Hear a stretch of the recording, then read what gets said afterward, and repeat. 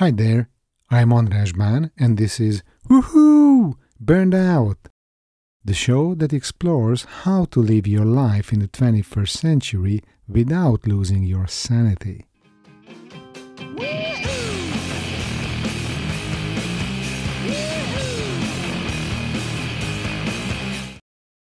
I'm gonna tell you why you should never give more than 100% at work.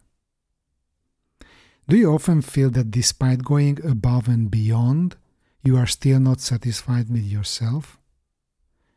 Providing your maximum output, do you still find yourself struggling at work, unable to complete everything on time and in good quality?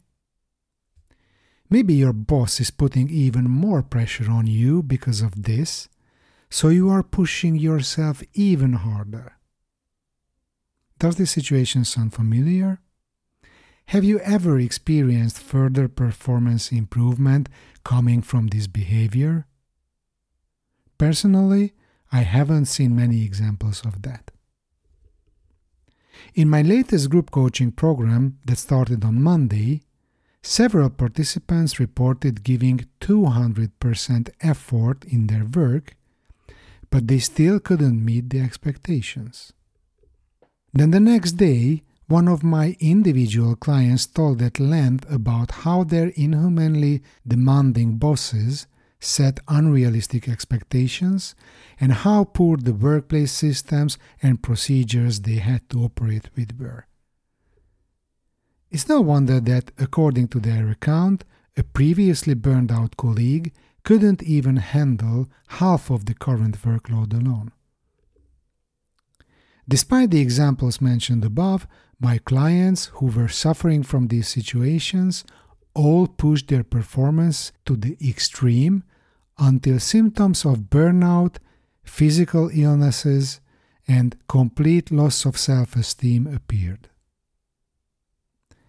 It's crucial to understand that the level of stress depends on the gap between demands and resources.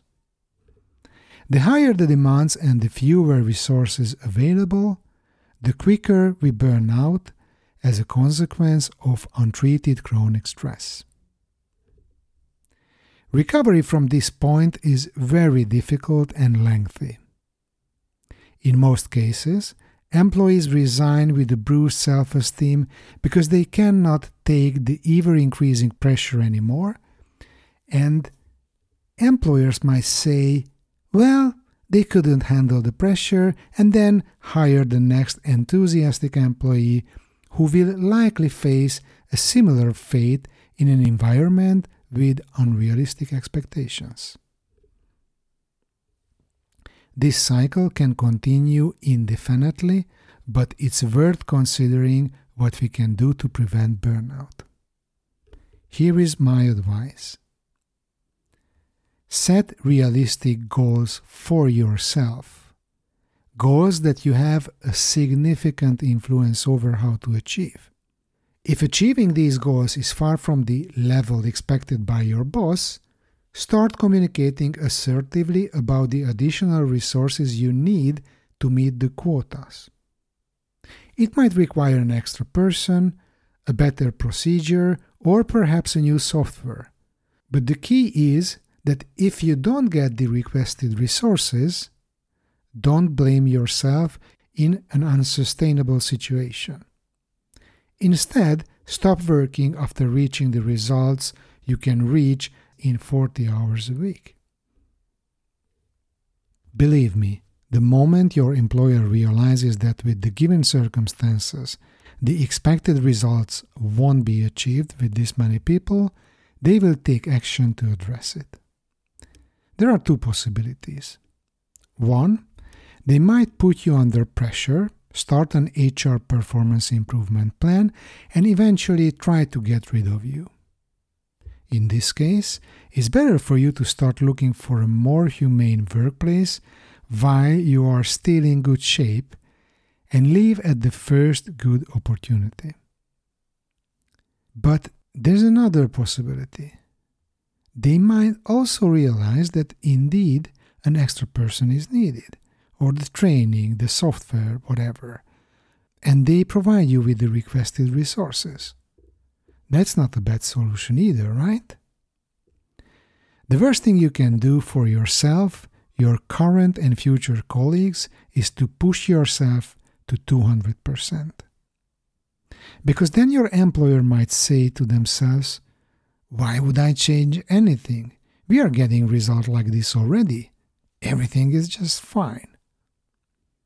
Please stay at a steady 80%, and occasionally, when there's a deadline or an important milestone to achieve, you can push yourself to 100 for a short time, but never go beyond that.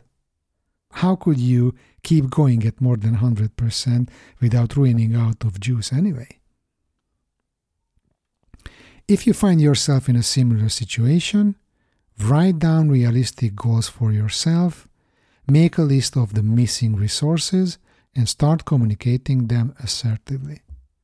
And remember, even the most resilient person, even the strongest one, can be overwhelmed. It is not your fault. Dear listener, thanks for your attention. You can get inspiration and help to start a new chapter at banandras.com. You can also subscribe to my weekly newsletter and get in touch with me. Visit my website banandras.com or say hi to me on LinkedIn. You can find all the mentioned links in the show notes. I hope we hear from each other soon.